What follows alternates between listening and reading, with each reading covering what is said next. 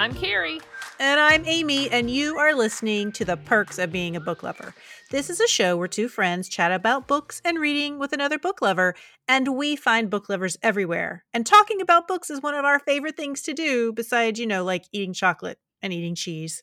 And drinking wine. And drinking wine. And we're a little biased, but we think reading people are the coolest people. So today on the show, we feature the Blue Marble Bookstore, which is just across the river from Cincinnati, Ohio. And it is a bookstore that serves children from birth to young adult. And I first heard about the Blue Marble in an article about their Great Green Room. So if you have had children or grandchildren in the last 70 years, you have most likely read the bedtime classic Goodnight Moon that was written by Margaret Wise Brown and illustrated by Clement Hurd. And at the Blue Marble, there is a recreated Great Green Room that includes everything from the comb and the brush and the bowl full of mush to the quiet old lady who was whispering hush. But then we delved a little bit deeper and we learned that the Blue Marble was one of the first children's bookstores in the country and that its founder, Tina Moore, was a pioneer in the field. Unfortunately, Tina passed away in 2016, but our guest, Caroline Stine, has taken on the role of general manager and continues Tina's mission for the store. She's giving the store a bit of a facelift, broadening their foreign language section, and has created an inviting area just for teens. And she explains why the Blue Marble has been such a special place for young book lovers for over 30 years. But first, Carrie, we have some things to talk about. We do. We traveled together this week. And it went remarkably well. Nobody died. Nobody cried. One thing I love to do when I go anywhere other than my hometown or even my hometown is I like to check out the bookstores. Do you do that when you travel? When Dean and I went on our 20th wedding anniversary, we went to Quebec City and Montreal. And yes, when we were there, we checked out bookstores. We found this really cool library up in Quebec City. So yes, if I'm with adults, I like to wander around and kind of get lost and just randomly explore. And if I come upon a bookstore, I will definitely check it out. Now, when I'm with my kids, it's a little bit different. And my kids are still fairly young, so I don't really get a whole lot of opportunities to do whatever I want to do. If it was up to me and I could do whatever I wanted to do, then yes, we would make a beeline to bookstores. Well, what I love about it is that each independent bookstore, I feel like, has its own personality, just like people. And so it's fun to visit different ones. I call it bookstore tourism. Wherever I go, I like to visit at least one bookstore if they have it, and most places do. But that's why I love that each season we have been highlighting a different bookstore. We went up to Cincinnati, Ohio, and we visited the Blue Marble, actually. I think we shocked Caroline. I think she was really surprised to see us. Yes, we recorded this interview with her probably 2 or 3 weeks ago. And we stopped into the store, and it is just as cute and quaint as it sounds like it is when you hear this episode. But we also visited Melanie Moore from the Cincy Book Bus. She was at an event at a coffee shop just over the river from Cincinnati in Covington, Kentucky. And that was adorable. Yep. And we also went to see Amy Hunter at the Mercantile Library in downtown Cincinnati. So it was like meet and greet all 3 days. So we had a great time. And Carrie totally wigged out. So in Cincinnati in the Over the Rhine area, they have all kinds of murals on all the sides of buildings that are done by different street artists, I think. And you took pictures of just about every one that we saw. Yeah, they were super, super cool. It was a great idea, and I think more cities should do that. I wish that our city, I think they're starting to do it a little bit more, but not in the same number that is going on in Cincinnati. Yes, in Over the Rhine, it was like every place we turned around, we could find them. So it was totally for fun this trip and for me to get away from my family, because we've been all up in each other's business for the last 18 months and I needed a break. So it was mostly for fun, but it was also to see some things that our former guests and current guests suggested to us. We went to Findlay Market in Cincinnati, which is this market that has butchers and bakers and what's the nursery rhyme? Butchers, bakers, candlestick makers. There might have even been some candlestick makers in there. Spice shops, everything. But there was this bakery. It had the most delicious thing there that I have had in a long time. It was a bakery called Blue Oven, and they had this thing called Fancy Toast. And I asked the baker what Fancy Toast is, and he told me it's this Italian specialty, I think.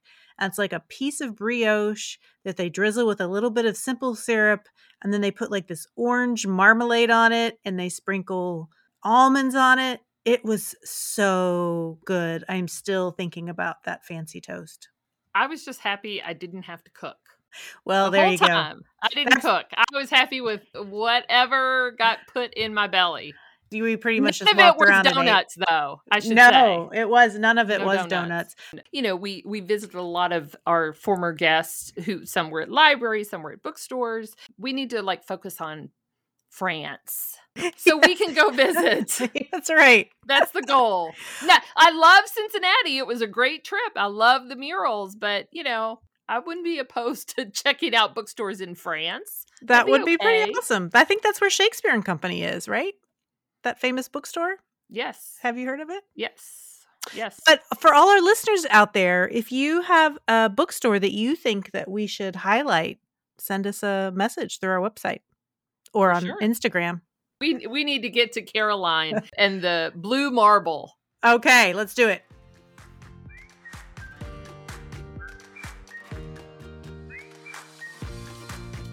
Caroline, thank you so much for joining us today. Thank you for having me. So, Caroline, I am always excited to talk to booksellers, bookstore managers, or bookstore owners, because I always have this secret dream of owning one or running one myself. So first, tell us just a little bit about where you are working and where you grew up. So my name is Caroline Stine. I am the general manager for Blue Marble Books in Fort Thomas, Kentucky, which is about 5 to 7 minutes from downtown Cincinnati. So I'm in the greater Cincinnati area. I actually grew up in Fort Thomas, Kentucky, and came of age in this area. And I did not start my life as a bookseller. I am a theater person, actually. So I came of age in the arts and have actually dedicated most of my life to art making and working in the theater, but have dabbled in bookselling for most of my life. It's sort of been my second passion. So when I was in grad school, when I was trying to make money while making art, this has been my second career. And then when COVID hit, this became my full-time career. So it has always been something that I have done and been passionate about, and finally became something that I sort of stepped into full-time within the last year and a half. Yeah. You're living my little dream right there.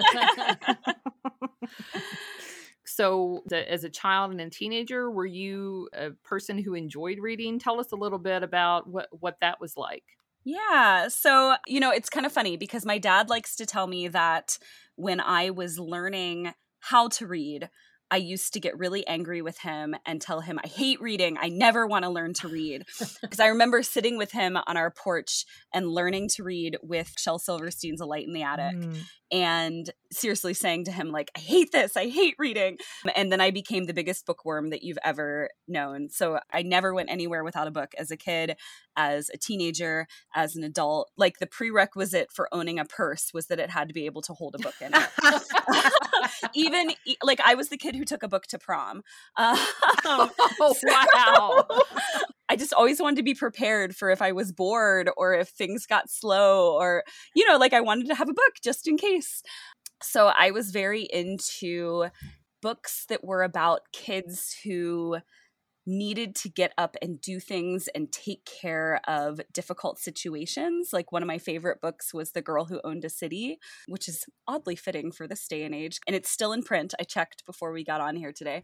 It was about a huge virus that like swept through the world and killed everybody over the age of 12, and was about a 10-year-old girl who created a city in an old school full of children, and she becomes their leader and takes care of all of them and wages war against the evil kids who aren't taking care of all the other kids. And it's in a graphic novel form now. I just got it into our store actually. So like I loved that, and I used to like sneak the books I wasn't allowed to read and hide them under my mattress. And I used to hide books like Mrs. Frisby and the Rats of Nimh and Matilda between my bed and the wall, and like hide a flashlight under my pillow and read it. I'm sure my parents knew, and they were like, she thinks she's being so sneaky. We're just glad she's reading. So I was definitely that kid. I love that idea that you never wanted to be bored. So you brought a book, because I always wonder about people who say that they're bored, because I think that I almost would never be bored if I had books around. Right. Because if you have a book, you always have an adventure. That's right. I know for myself, and part of it is because I teach middle and high school students, but I tend to really enjoy that age range for students, but also for myself. So I'm curious, and also because you work in a children's bookstore, do you read adult books, or do you tend to gravitate more towards books for younger readers? So I do sort of a smattering of both. I think that young adults are so lucky today because there are so many books at their fingertips that didn't exist when I was that age. You know, I'm 37. When I was a teenager, the only books that existed were like Babysitter's Club, Sweet Valley Twins, Christopher Pike, R.L. Stine, and then the classics. And that was it. And if you weren't into those, you either had to read adult books or you had to read the classics, and that was all that was at your fingertips.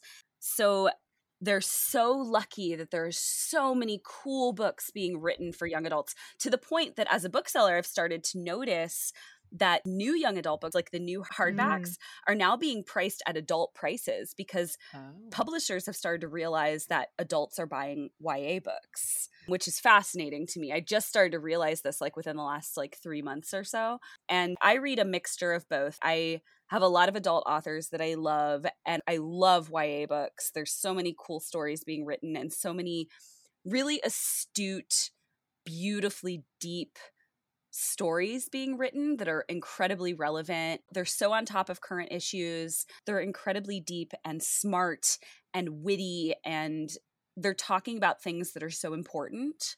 It just like current teens. Yeah, right. You know? So I read both. I mean, the downside about being a bookseller is that I don't have as much time to read as I'd like. If you walked into my home right now, you'd see stacks and stacks and stacks of books, and I would get embarrassed and tell you that I haven't read most of them.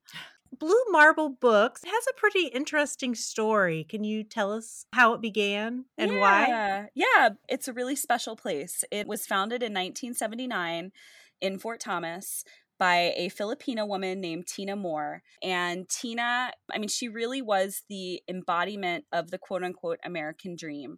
She came to Fort Thomas with basically nothing to her name, and she and her husband wanted to found a toy and bookstore on the principles that children did not need batteries in order to have fun.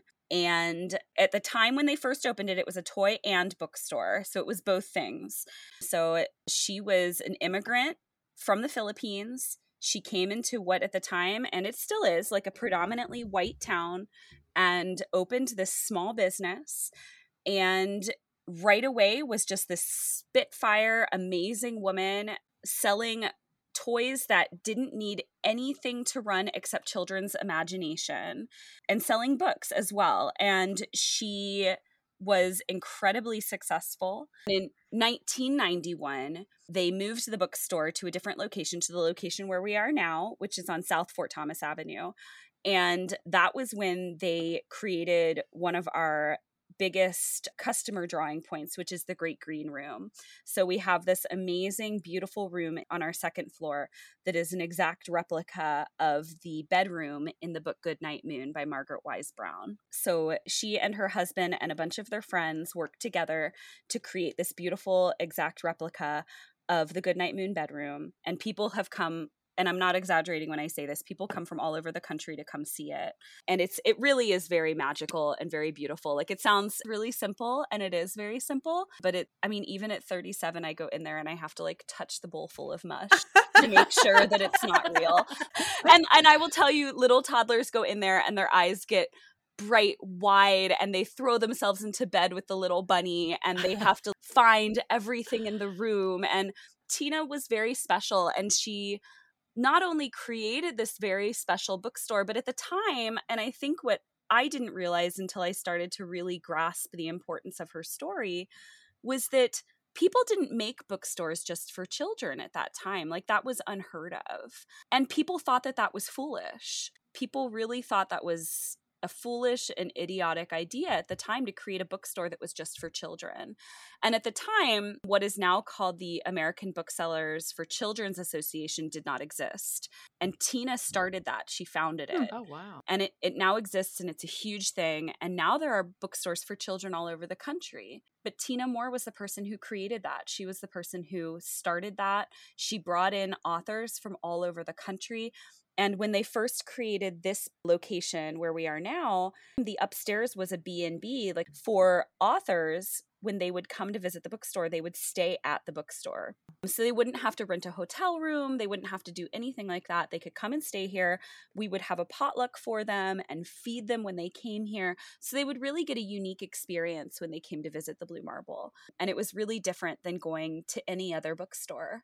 So it was a really special, homey, different experience than authors would get anywhere else. And I think a lot of authors have a soft place in their hearts for this bookstore for exactly that reason. So I know that the founder, Tina Moore, passed away Yeah, ago. 2016. Okay. After her passing, how is the bookstore continuing her vision of what she wanted the bookstore to accomplish? So one of the things that was very important to Tina, and since I have come on, one of the things that I've been working very hard to continue is advocating for children's literacy and advocating for every child, no matter who they are or what walk of life they come from or what language they speak or what the color of their skin is, that they have a home here at the Blue Marble, that they can walk in and see themselves represented in a book here. And that was something that was very important to Tina. She was one of the first bookstores to have a foreign language section. So we are working on rebuilding that foreign language section, which is very difficult to do for languages besides just Spanish. So we're working on that, but also creating a wide array of books that show children from all different countries, children with all different skin colors, children with all different representations. So children from the LGBTQ community, children just from all different realms of life, so that they can walk in and see themselves on the pages of books, no matter what age they are, that they can find a book that is about them and a child like them when they walk into the store. With you all focusing on children's books, I would imagine that there are some special needs that a children's bookshop has in terms of how it's run and how it's managed that might be different from a general bookstore. So is that the case? And if so, what are some considerations that you all have to always keep in mind? I think that one of the things that we have to look at that maybe a bookstore that caters to grownups doesn't look at is that we're looking at what are the issues that children have to face and look at in their everyday lives, and what are the books that can help them walk through those issues, and how can we find a way to help them look at that. So to simplify that, for example, like we have books on different learning disabilities. We have books on divorce. We have books on LGBTQ issues. We have books on service learning things. So like learning about children in different countries. There's a book called like My Librarian Rides a Camel. So learning about children from different countries and how they access water or how they access learning on a daily basis and things like that. So there are different issues that children face every day that maybe like grownups don't have to think about. And so we want to make sure we have books that touch on that, not just so that those children can see themselves represented, but so that children who maybe don't face those issues can also learn about that and have a wide range of knowledge so that they are learning about kids all over the world and understanding that kids that aren't like them also face a wide range of issues on a daily basis. This kind of goes along with that a little bit, but I know that on your website it says that you sell books for kids ages birth to 18 years old. And so I was wondering if it's challenging to serve an age groups that are so diverse. I mean, you have the green room, which we'll talk about in a second, that sounds amazing, but do you ever struggle with, your teens, your young adult readers? You don't want things to be too babyish for them. Right. Yeah. I mean, I would say the biggest struggle when it comes to the older kids is just getting them to recognize that we aren't a bookstore just for babies. And that's probably been the biggest challenge that I have faced since coming into the shop, is getting the word out that like we aren't just a bookshop for babyhood to middle school. Because I think that has sort of become what we are known for, is that we are, Blue Marble is where you go to shop for board books and picture books and things like that, where we do have a really nice teen section. And I would say half of our staff are very avid YA readers. And I have recently got on Book Talk and am part of this huge thing that is this new phenomenon that is Book Talk. Do you guys know about Book Talk? No. It's TikTok, but for books. Oh, y'all, it is the Wild West. It is crazy. Like, I don't even know what to tell you. It is so wild. All of a sudden, the publishers realized that all these books that haven't been on the New York Times bestseller list for like 10 years were suddenly hitting #1 again, and they didn't know why. And it was because teens were getting on TikTok and promoting their favorite books. And all of these books were suddenly getting purchased by teens, and teens were basically shooting books up to #1 again. And it's because they've been promoting books on their own instead of paying attention to like everybody else telling them what to read. And it's through TikTok. And basically teens are like telling each other what they love instead of listening to like adults telling them what is good and what to read. I mean, yeah, that has been a challenge, like figuring out how to encourage older readers to know that we have a niche for them. And part of that has been renovating our teen room and making it a special place that is just for teens and isn't a dumping ground, which it kind of was when I got here. It was like a forgotten space. And we really have worked to renovate it and have it be like a nice little treehouse of a room again. So yeah, that is a challenge. It definitely is. When I was thinking about special needs of a children's bookshop, when you think about birth to 18, it's only 18 years. But when you're born, I always thought of my kids, I called it the wormy stage. They're just like worms. They eat, sleep, and poop. That's all they do. And then they go to becoming these people who have their own opinions and their own life journeys, that they're getting ready to take. So even though it's like this very condensed, short period of time when compared to your whole lifespan, the change that children undergo is unreal, so I guess that was what I was thinking of too. Like, you're trying to really make sure that you hit, like you said, you want to cater to the young children, but 17 and 18-year-olds don't really want to have anything to do with 9-year-olds. So trying to make sure that you're hitting all of those different things, it's more of a struggle, I guess. Right. Well, and I feel like I'm very lucky in that I came here out of teaching high school theater. So that was a very good transition. Not that I'm like a professional at knowing what teenagers want. Like none of us are. We're not teens. I mean, the beauty of being a high school theater teacher is that you aren't just with them for an hour a day. You are with them for 6 hours a day. So you are their surrogate parent. and you are learning a lot more about them. You know, I was really getting to have like a good insight into what they were like and what they loved and what their hopes and aspirations were and how powerful they were and what their opinions were and, you know, what they were passionate about. And, you know, there's still going to be times when I like do not hit the mark. But yeah, I mean, it was a good way to have good insight into how strong and amazing and smart our teenagers are and capable. You were just talking about the new teenage room that you have. So give us like a verbal tour of your store, the different sections that you have. We've actually been working on a renovation. We've been giving the store a facelift. It's the first facelift that it's had ever since they moved here in 1991, which has been really exciting. We haven't completely finished yet, especially because the front room is my white whale. It's where most of our inventory is. So that room is going to be really, really tough to do. So when you first walk in the store, that is where the youngest books are. So that's where like the board books, the beginning readers, the picture books, where we have what I call our learning corner, like Brain Quest and Where's Waldo, and all of those books are going to be located. My favorite books like Audrey and Don Wood, Little Mouse, Red Ripe Strawberry, Big Hungry Bear. It's one of my favorite picture books of all time. All of those are going to be in our front room, which is where you first walk into the store. The store used to be a house.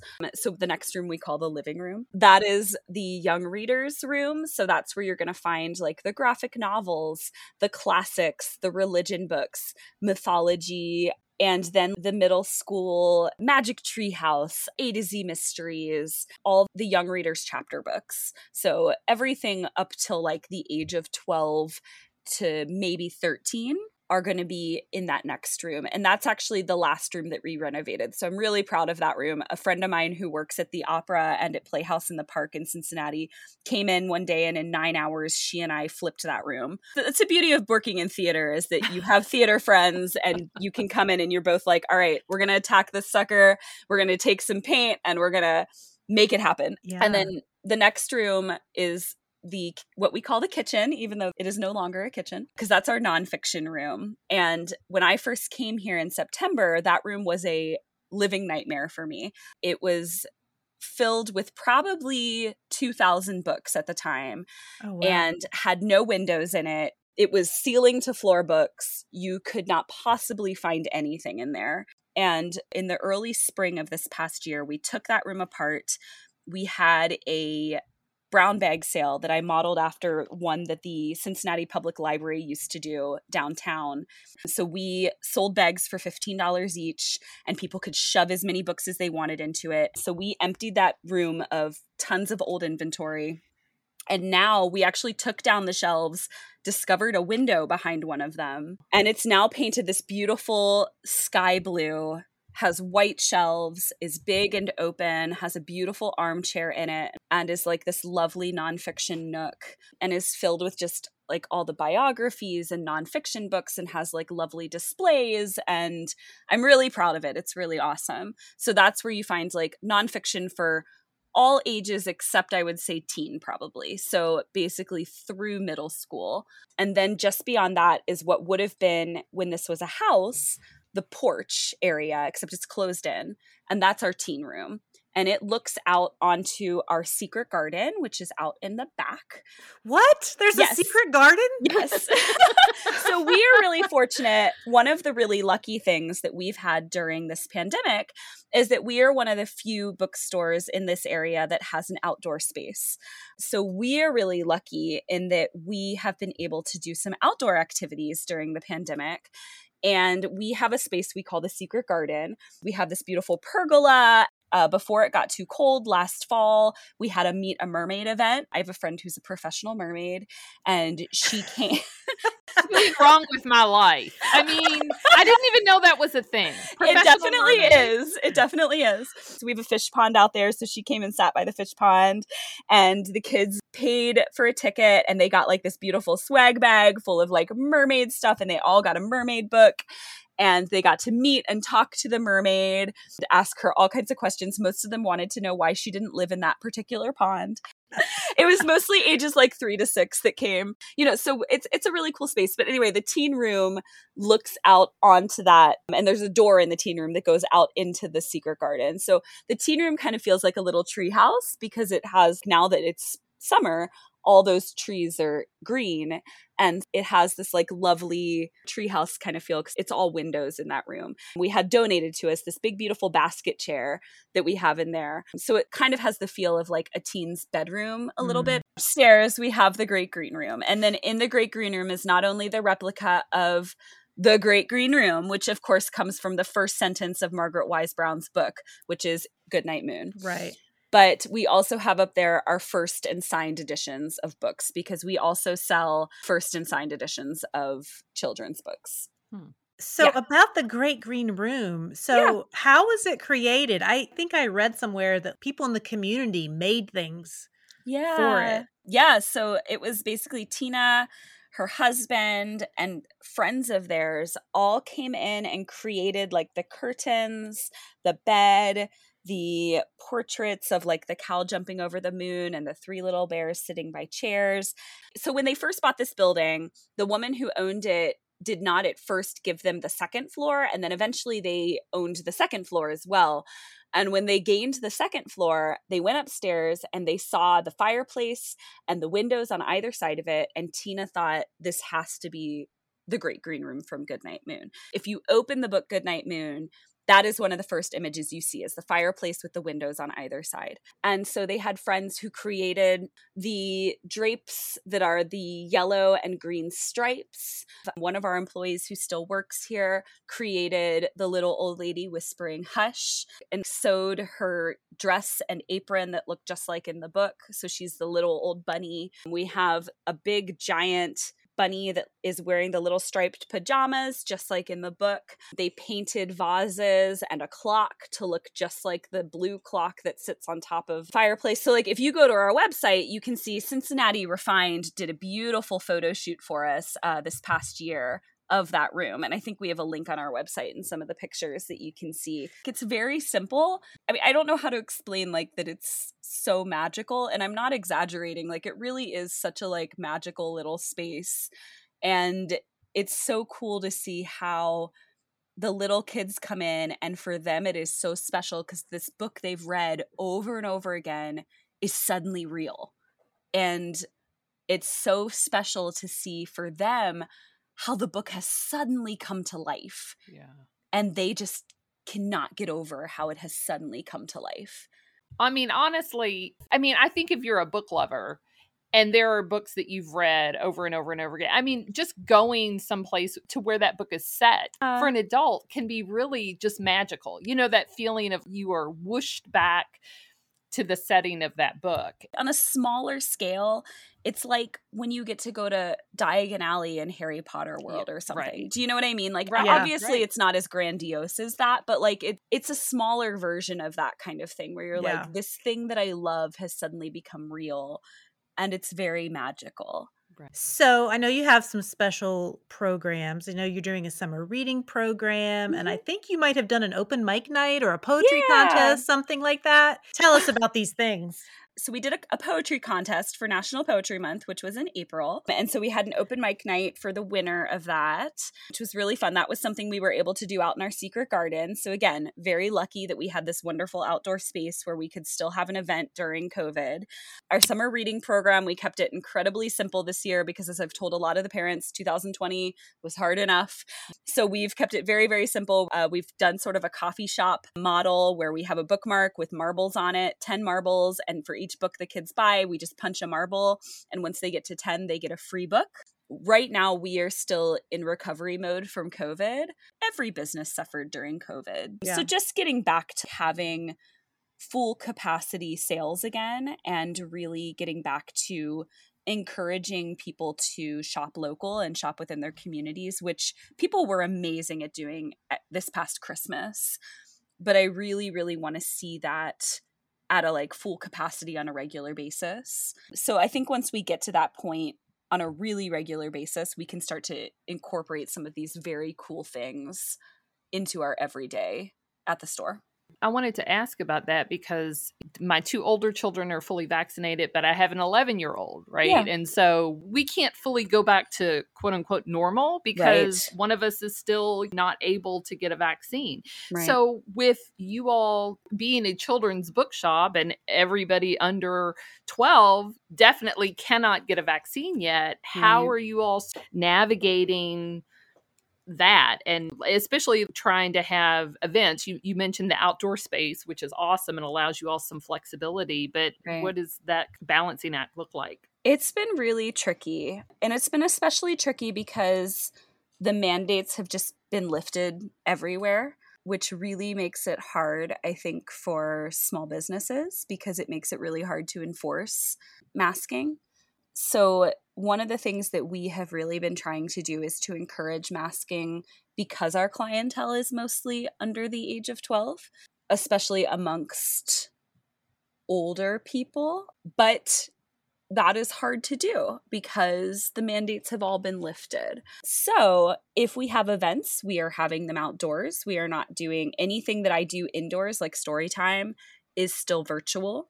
So I do a virtual story time every Saturday at noon on Facebook and Instagram Live. I am hoping to start doing some story times in the secret garden out back. We didn't do it in June because of the cicadas, and they were so bad up here. But I mean, it really has been tricky because as a small business, you don't want to turn people away because you need the sales. And at the same time, you don't want to make somebody like you who has a young person who you want to keep safe feel like they aren't going to be safe inside the store. And that is really, really important to me. So one of the things I just released to my staff actually was that I am going to be gently lifting our mask mandate in July. But what I told my staff was that I would like them to follow the lead of our customers as per our customers' comfort when they come in the store. So if a customer is masked, I would like our staff to be masked. All of our staff is vaccinated. And that was something that was very important to me because I think it's really important that we take care of our young friends and our immunocompromised friends. Right. Well, it sounds like you have great things going on at the Blue Marble. I think, Carrie, we definitely have to stop by there because we need a picture in the green room. We would love to have when you. we come by. Thanks so much for talking to us about it. Absolutely. And we are going to take a short break. And when we come back, we're going to talk about what we're reading.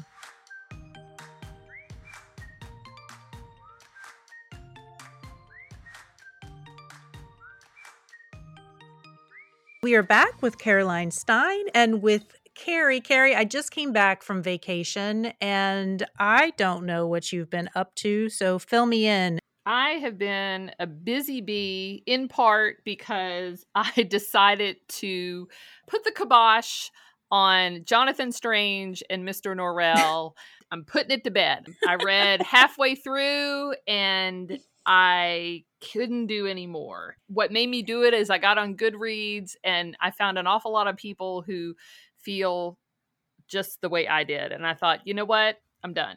So it's empowerment to let it go. It is. Normally, like, I don't like to quit books, but I decided that I really needed to quit that book. So I listened to the audiobook of Memorial Drive by Natasha Trethaway. She's a poet and was the poet laureate in the U.S. Her mother was murdered by Natasha's stepfather. So her mother was murdered by her husband when Natasha Trethaway was 19. In this memoir, she tells the story of her parents who divorced when she was about 6 or 7. Her dad was white, her mom was black, and goes on to tell the story of how she and her mother moved to Atlanta and then her mother remarried. Her stepfather was emotionally abusive to her, psychologically abusive, but violent with her mother. And so it was both interesting, but also really gut-wrenching. So at one point, the police tell her mother, in order for us to do anything, we need evidence. Like, we need to hear him say that he's going to kill you. We need proof of an actual threat rather than just, she said, he said. And so in this audiobook, Natasha Trethaway reads the transcript of the phone conversations, some of them that her mother had with her stepfather. And this was before a lot of the laws were written that were intended to keep women safe from men, either their husbands or their partners or boyfriends or whatever, who were threatening them, stalking them, harassing them. I mean, it was almost surreal how the things that he would say to her and how she just kind of was able to remain calm. He basically said, I'm going to kill you. You know, I have to do this. I'm going to kill you. If you won't be with me, I don't see any other way. Oh, and he kept saying, you have a choice. And she was like, what? I'm either with you or I die. You know, like that's a perverted choice. Like I said, it was interesting, but it was also really shocking. You know, as somebody who has never lived in that kind of environment, it was really eye-opening to see what a lot of women deal with and suffer with. I mean, women are still killed regularly by their domestic partners. So it was hard to listen to, but I also felt like it was really important for me to kind of go, oh, women deal with this way more frequently than I like to imagine they do. Yeah. So. I heard an interview with her on NPR. I think it was Terry Gross with Fresh Air. I think every time I say, I heard an interview with that person, it's always with Terry Gross. But it was hard to listen to, but fascinating. Yeah. So, Caroline, what have you been reading? I have about 8 books that I am halfway through, but going back again to the problem of like being a bookseller and not having time to read. And I think I still have pandemic brain where like I can't get my brain to focus and finish a book right now. But I did just finish House of Hollow by Krystal Sutherland. It's a YA book. It was very good. It was very dark. It's about these 3 sisters who, when they're children, they go on this walk on New Year's Eve with their parents. They're living in, I think, Great Britain. And they vanish mysteriously. Their mother turns to their father to kiss him and then turns back around and their daughters are gone. And they reappear a month later and there's something wrong with them. And their father looks at them and says, like, you're not my children. And then it's years and years and years later, and the eldest daughter is a fashion designer. The middle daughter is like this club girl. And the youngest daughter is just trying to be normal. And it's about what happens with the 3 of them when the oldest one disappears again. And the 2 younger sisters are trying to find her and figure out what happened to her. And the father has passed away, and I won't tell you what happened to him. And I can't really tell much more without like giving away the twist of the book. It was very dark in like a Neil Gaiman kind of dark, but it was very good. I love fantasy that's our world with a dark twist, like N.K. Jemisin or Seanan McGuire, like those kinds of books quite a bit. It's definitely that kind of feel. So that was very, very good. I'm also reading Summer Suns right now, which is definitely an arc that we got here at the store. So I don't think that it's published yet because I'm also a huge dark academia fan. Are you guys familiar with that genre? No. The boarding school and something bad happens. Yeah. Like my favorite book of all time is The Secret History by Donna Tartt. Yeah. So that one I just started and it's excellent so far.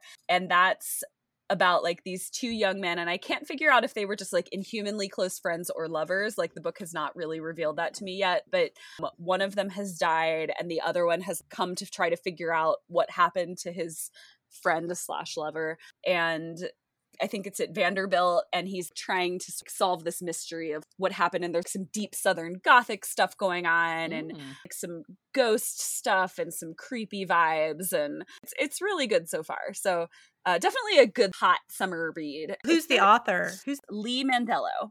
And is it Sons like S-O-N-S or S-U-N-S? S-O-N-S. Okay. And it has a picture of like a normal hand reaching for a skeletal hand on the cover. Yeah. Cool. Those both sound really good. Yeah. I'm always in for like the dark twisted kind of stuff. Yeah. And you sold me when you said Neil Gaiman. I was like, okay, I'm sold. I'm in. I'll do that. All right. Well, Amy, you were gone. You were out in California. I did read some books that were set in California. This is not one of them. I just finished this really delightful children's book called Memento Monstrum by a German author named Jochen Til. And I discovered this book through Instagram, actually. I saw a picture of the cover, and the artwork just really pulled me in. And it's being published in English by a new publisher here in the US called Arctis Books. And they focus on books and translation. So this particular book is not coming out until October 6th. So this review might be a little bit of a tease, but I couldn't turn down the opportunity to talk about it. So the book is a memoir of Vlad Dracula, who is now 600 years old, and he must watch his 3 grandchildren for the weekend while his wife and daughter go to Paris for a spa and shopping weekend. So in the illustrations, Vlad and his grandchildren, they are drawn as cute, furry, like vampire bats instead of like the threatening vampire with the cape and the greased back hair and everything, the way that we would think of it, a Halloween vampire. And the grandkids are fun. The oldest is a boy who's in his early teens, and he's always on his phone or playing video games. The middle child is a girl, and she thrives on arguing with her brother. And then there's the youngest, who is smart and spunky, and she asks a lot of questions just like any 5-year-old would. So it's a very relatable sibling relationship. And Vlad's grandchildren are in the library of the castle that he lives in, and they find this old photo album, and they ask him about some of the pictures inside. So he in turn begins to tell them stories about his life, just like any grandpa does, right? So his stories include things like the time he fell in love with a yeti, and how his childhood pet fish came to fall in love with a huge spider, and what kind of clandestine work he did with a mummy, and a story about how he influenced one of the most famous bands in history. And I'm not going to tell you the band, but it's a real band that everybody would know. And so one of the things that I found fun and innovative about the story is that Van Helsing from the original classic Dracula book is in this story and is mentioned a lot. But Van Helsing in this book, he's a little bit crazed to kill Vlad, and he can't ever seem to achieve his goal. And so it reminded me a lot of the Road Runner and the Coyote from the cartoons, where Van Helsing is kind of inept and Vlad always outsmarts him. And Vlad is portrayed more as the good guy. There's also some really affirming messages that are planted into here too, like assuming things about groups of people because that's just the stereotype. So, for instance, not all vampires are bad, and we shouldn't be scared of them just because that's the way they're portrayed in movies, or that your size doesn't determine your skill. So it's a body positivity. So the story about the Yeti's female, and she wants to be a ballerina. And so she tries out for the ballet in Paris. And the director says she's the best ballerina that they've ever had, but they want her to shave all of her fur off and put on special clothes so that she can conform more to a ballerina expectation. And the Yeti rejects that. So I would say that this book is probably for ages 8 and up. It has pictures, but not on every page. So it's not a picture book for young children. Yeah, but it looks really cute. It is, but it's a more advanced than like an early chapter book. In fact, I think it'd be a really good one for kids to read with their parents. And it's great because there are a lot of references that parents will get that will simply just go over the heads of kids, like the references to Van Helsing and to the rock band that I mentioned. So there's multiple layers to it. Just like with great kid movies that, that can entertain both kids and adults, like, Aladdin. I was so excited by this book. I reached out to the publisher, Arctis Books, and we've asked them to be a guest on the show because I love the idea of what they're doing, taking great books from other countries that we may have never heard of here and printing them in English so we can enjoy these treats. But like I said, this book comes out in October, and it would make a great Halloween read. Yeah, I'm looking at it right now on Edelweiss, and it looks super cute. I got a copy to read through NetGalley, and I think, the artwork, it really pops, but it's kind of gentle and just fun, and it's just a great read. So I highly recommend it. I'm holding out to get the actual book in October. This looks like a super cute Halloween book. We'll have to get some into the shop. That would be awesome because I really think it's just really clever. All right. Well, we are going to take another quick break. And when we come back, Caroline is going to answer her 3 about me.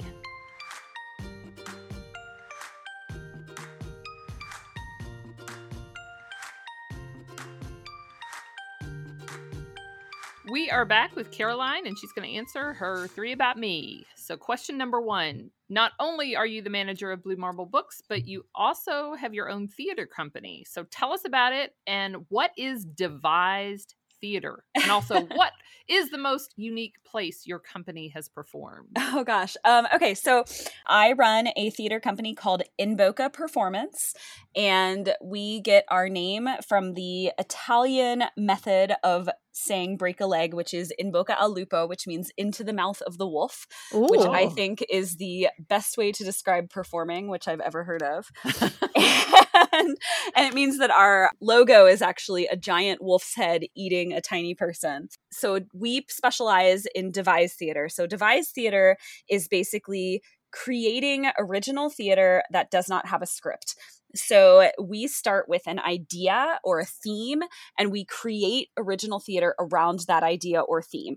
Or we create what's called deconstructed theater. So we will create an original piece of theater around a script that already exists. So we might take a piece of Shakespeare and take it apart like a puzzle and then rebuild it from the ground up. So for example, I'm about to go into working with my kids' theater for the summer, and we are creating a piece of theater called The Book of Monsters. And it is going to be all about monsters from history, fairy tales, mythology, and all kinds of stuff. And I have no idea what the show is going to look like. I have no idea what the finished product will be. The kids are going to write original music. They're going to create original choreography. They are going to write original scripts. And I do not know what it will look like, but the end will be a finished, polished, beautiful piece that will talk about monsters throughout time, history, and stories. And the kids will do their own research, and we will all solve that problem together. That sounds wow. cool. Yeah, it's really, really neat. It's a lot of fun. We've created pieces around Edgar Allan Poe. We've created pieces around Alice in Wonderland. We've created pieces around all kinds of crazy things. Craziest place that we have performed was probably an old loggering tunnel. So we performed a couple times at the Mockbee, which is a nightclub in Cincinnati that is in an old loggering tunnel. It is off of Central Parkway in Cincinnati. A loggering tunnel? Like Yeah, with so- logs? What's a loggering Oh, tunnel? no, loggering spelled with an A, Lager. Oh, For beer. For people who are not familiar, Cincinnati was a huge beer town and still is. And in actuality, because I used to give tours around Cincinnati, the Depression didn't actually hit Cincinnati very hard. In fact, only one bank ever closed. But Prohibition is what hit Cincinnati really hard. Like, Prohibition crippled the city of Cincinnati because Cincinnati was such a strong German loggering town. So the city of Cincinnati is actually filled and catacombed with loggering tunnels. They're all over the city of Cincinnati, and you can actually take tours of the loggering tunnels of Cincinnati. And so the Mockbee is a club, a nightclub that's built into one of the old loggering tunnels in the city. Okay. That makes a lot more sense. I like the loggering better than the loggering. Okay. Yeah, they would make beer in those tunnels because the tunnels are never more than like 45 degrees Fahrenheit, so it stays cool for the process of lagering beer. I see. Okay, so wait, we can tour these when we come up to Yeah, Cincinnati? I actually work with, and I promise I'm not trying to self-promote, I work with a company called American Legacy Tours, and they give tours of, I do the Newport is Haunted tour, so we talk about like the mafia and stuff like that was in Newport, Kentucky, but they also give tours of the loggering tunnels in Over the Rhine and Cincinnati. Question number 2. So you're a big fan of fringe festivals. Most notably, there's one in Cincinnati, the Cincinnati Fringe Festival. Yeah, So we just finished it. what is a fringe festival? And give us an example of one of your favorite experiences at one. Okay, so a fringe festival, Fringe, is a festival, and these happen all over the world, the most famous of which is Edinburgh Fringe in Scotland, and that's the biggest one that happens in the world. So fringe festivals are theater festivals that specialize and highlight theater companies and theater performances that are not mainstream theater companies or performances. So they are not regional theater companies. They are not union houses. They are not equity houses. So for instance, you guys have Actors Theater of Louisville. Up here we have Playhouse in the Park. Those are not companies that perform at fringe festivals. Fringe festivals are made for scrappy, small, weird theater performances. It's a chance for those performances and companies to get highlighted and seen by theater goers. And actually, I don't know if you guys know the TV show Fleabag. Yes. That show was born at Edinburgh Fringe. Really? And became and got picked up as a television show from Edinburgh Fringe. So Fringe festivals can be a place where some really amazing art is born. Yeah, I love Fleabag. My favorite experience started at Cincy Fringe, and then we later took it to Boulder Fringe in Boulder, Colorado, was probably my show that we created called Charlie's Girls. And it was a piece that I wrote and then created with a group of 7 women.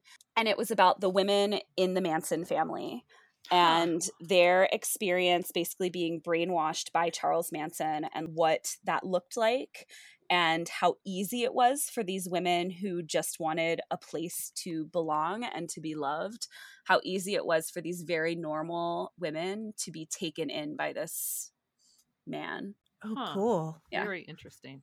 Although I was going to say, since we got the loggerine idea one, we could really go to town on the Fringe Festival, Amy. Yeah. Like bangs or like vests with those things hanging off of them. We just wrapped the Cincy Fringe Festival, in which I directed a piece called The Butterfly Heist. It was a Dateline parody of a true story that happened at the Crone Conservatory up here in Cincinnati, where a woman stole a butterfly from the Crone Conservatory butterfly exhibit that takes place every year. And we actually won Artist Pick of the Fringe, which was really fun. So cool. It's a really, really neat thing. And for people who aren't familiar with it, it's a really cool and affordable way to see some really fun and exciting art. All right, last question. So according to LinkedIn, we do our research here. I saw you guys saw these things and I was like, oh my gosh, they really did the research on me. We do the research. We might have cats that interrupt our recording, but the questions are top notch. So you speak French and Italian, if LinkedIn is to be trusted. So how did you pick up those languages? I took French for 6 years in high school and in college. French is probably the hardest for me. I can read it well, but I don't speak it well. I did spend several years tutoring 2 Parisian girls, but I tutored them in English literature. And they spent a lot of time correcting my pronunciation because they were Parisian, so I always hated speaking in French to them. They were 8 and 9, and they corrected my pronunciation. Italian, my first graduate school experience was in Italy. I attended the Accademia dell'Arte in Arezzo, which is the city where they filmed the movie Life is Beautiful. So it's about 40 minutes outside of Florence. So I attended that program for a year. It was their first graduate school program. It's a beautiful, charming, lovely school in the foothills of Tuscany in a former Medici villa. It's a lovely, lovely program. I highly recommend that folks look at their summer programs. It's really wonderful. But my Italian at the time was pretty good. It is no longer as good. I now have what I would call traveler's Italian. So like if I went to Italy right now, I could probably safely navigate my way through, but it would take a while for my Italian to come back. I probably need to update my LinkedIn. So here's the thing I really want to know. From your time in Italy, what is the thing that you ate or you drank that you still think about that you want to have again? So one of the greatest things in Italy is something called vino sfuso. And it's basically where you can go to these shops and you can get wine off the tap and they'll fill a bottle for you right there off of a red or a white tap. And they had the Nuovo, so the new red wine of the season. And it was literally just like the greatest red wine I've ever had in my life. And it was in Arezzo, and it was... I've never had red wine that compared. It was the Nuovo Vino Rosso, and it was so good. And it was literally like €2.50 for the bottle. Oh, And nothing compared. It was so cheap and it was so good. It was cheaper than a bottle of water. Like, it was so good. Oh, wow. Italy was like the one place I've traveled to where I was like, this is like everything that Hollywood makes it look like. It really is. yeah. Sounds amazing. Well, Caroline, thank you so much for spending a few hours with us this morning, telling you us for all having about the me. Blue Marble. It has been a ton of fun. And if you are a bookstore tourist like I am, and when I go to a new city, I always check out the local bookstores, you need to check out Blue Marble. Such an honor to be a part of this. Thank you so much for inviting me. You can find the Blue Marble on Facebook and Instagram at Blue Marble Books and at their website, www.bluemarblebooks.com. Did you know you can find a list of all the books, podcasts, movies, and TV shows we talk about on our website? You don't need to have a pencil and paper sitting right next to you to write down all the titles you hear us mention. For show notes for any episode, go to our website at perksofbeingabooklover.com. The show notes are also included on the description of the episode on your podcast player. Thanks for joining us this week. Follow us on Facebook at The Perks of Being a Book Lover or on Instagram at Perks of Being a Book Lover Pod to see what we're up to. Finally, a huge thank you to Forward Radio 106.5 FM, a grassroots community radio station in Louisville, Kentucky. You can find our show there, live or in archives at forwardradio.org.